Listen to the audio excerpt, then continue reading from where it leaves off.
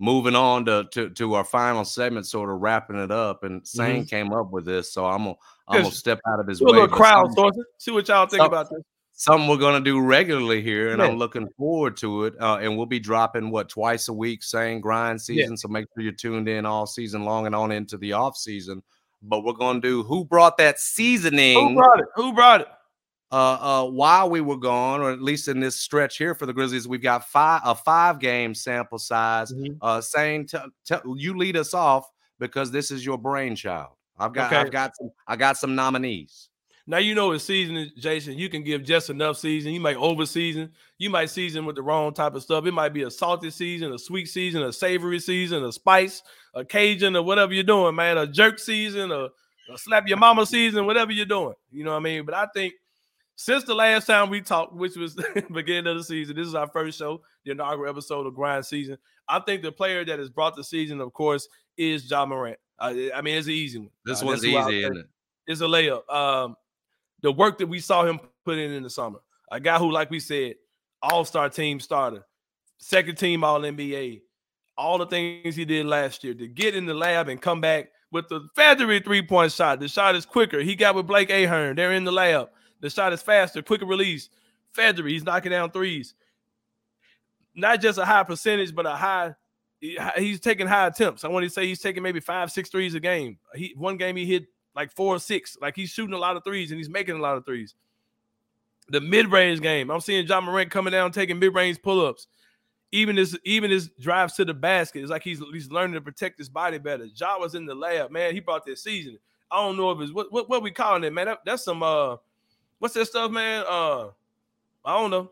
Some Lowry's. The Lowry's, bro. You know we put it on everything. I don't know why. Yeah, you put it on everything. Yeah.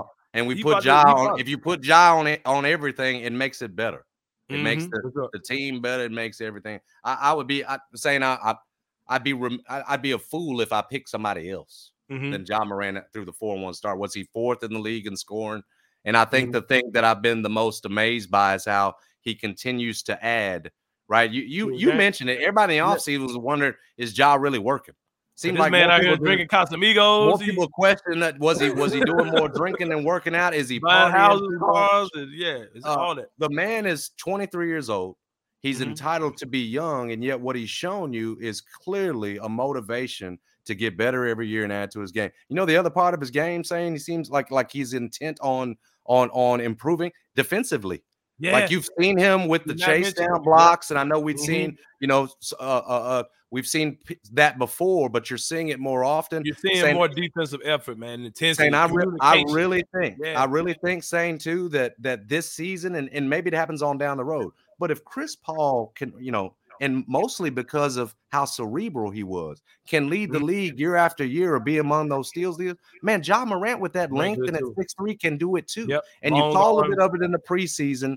He's been asked to do so much early this year with Jaren out that, you're asking him to expend on both ends. But I just think, my prediction is that at some point, Ja Morant's going to jump up a steal. I think he was 1.2 last year. He's going to get around to the 2.2 steals per game that usually lead the NBA. I think Ja on that end of the floor too, Sane, has shown that, look, I know I got to pick it up. We were 6th in defense last year. This team was good defensively without me. I can't be a weak link, and he showed toward the end of the season he wasn't going to be. But I think you see a clear motivation from him at 23 years old, Sane. Like hell, I wouldn't mind if a guy took an off season off when he, almost when you're at that age. Especially at this point of your professional career, but Ja don't take time off, and he certainly seems intent on improving his game every offseason, man. It feels he like wasn't just shooting documentaries. He wasn't just shooting the damn Ja Morant movie this summer, man. He was shooting thousands of 3-pointers. Yeah, for sure, man. And it's exciting. It's exciting that, like I said, to have a guy who's that talented, but also putting that much effort, to be better, man. It's phenomenal. It's phenomenal. And in a city where Penny Hardaway became a star, right? And is the coach over at the University of Memphis and has his own signature shoe. You just wonder how big this could get with Ja Morant, because like I was telling somebody this morning on local radio, you just drop a big magnet in town, a superstar like that the entire world, it feels like, is watching now, saying not just the entire, not just Memphis. the attention level, the fact he's changing culture in Memphis in much the way that Penny Hardaway did at one time, and you just wonder, well, how big could that star get? We know how big the Penny Hardaway, who should be a Hall of Famer, because his career was cut short, is not one. But Ja Morant, man, and the superstar that that had a guy do the signature shoe thing from here, feels like he could be just as big a star. Insane, probably a lot bigger. Yeah, at man. least in the barring injury. And Penny was a global, he was that dude. Yeah, so it's exciting times, man. Exciting times for sure. Exciting times for this podcast, man. Exciting times for us to be doing what we're doing here. Like we said, we want to do this at least twice a week. Give you guys just authentic content from two local Memphians, two guys who love the city, love the game of basketball, and love the Memphis Grizzlies. It's an exciting season. Like I said, we're 4-1. I'm predicting we go undefeated on this road trip. I don't take Utah serious. By the time we talk again, you'll see why you shouldn't take them serious. Man, I'm not buying no team. They're going to be so bored in Salt Lake City having to spend 3 days, 2 games, 3 days thing, man. Exactly. I'm not buying no team with Lauri Markkanen as your best player, man. You can go to hell with that.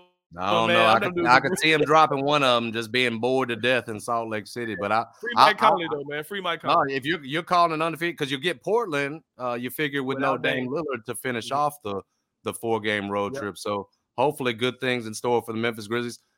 As I echo saying, it's a blessing to be doing the show, especially with a man of his talents, and hopefully you'll be listening to us all season long. Like Zane said, twice per week here on Grind City. Make sure to listen to us on the free Odyssey app or wherever you get your podcasts.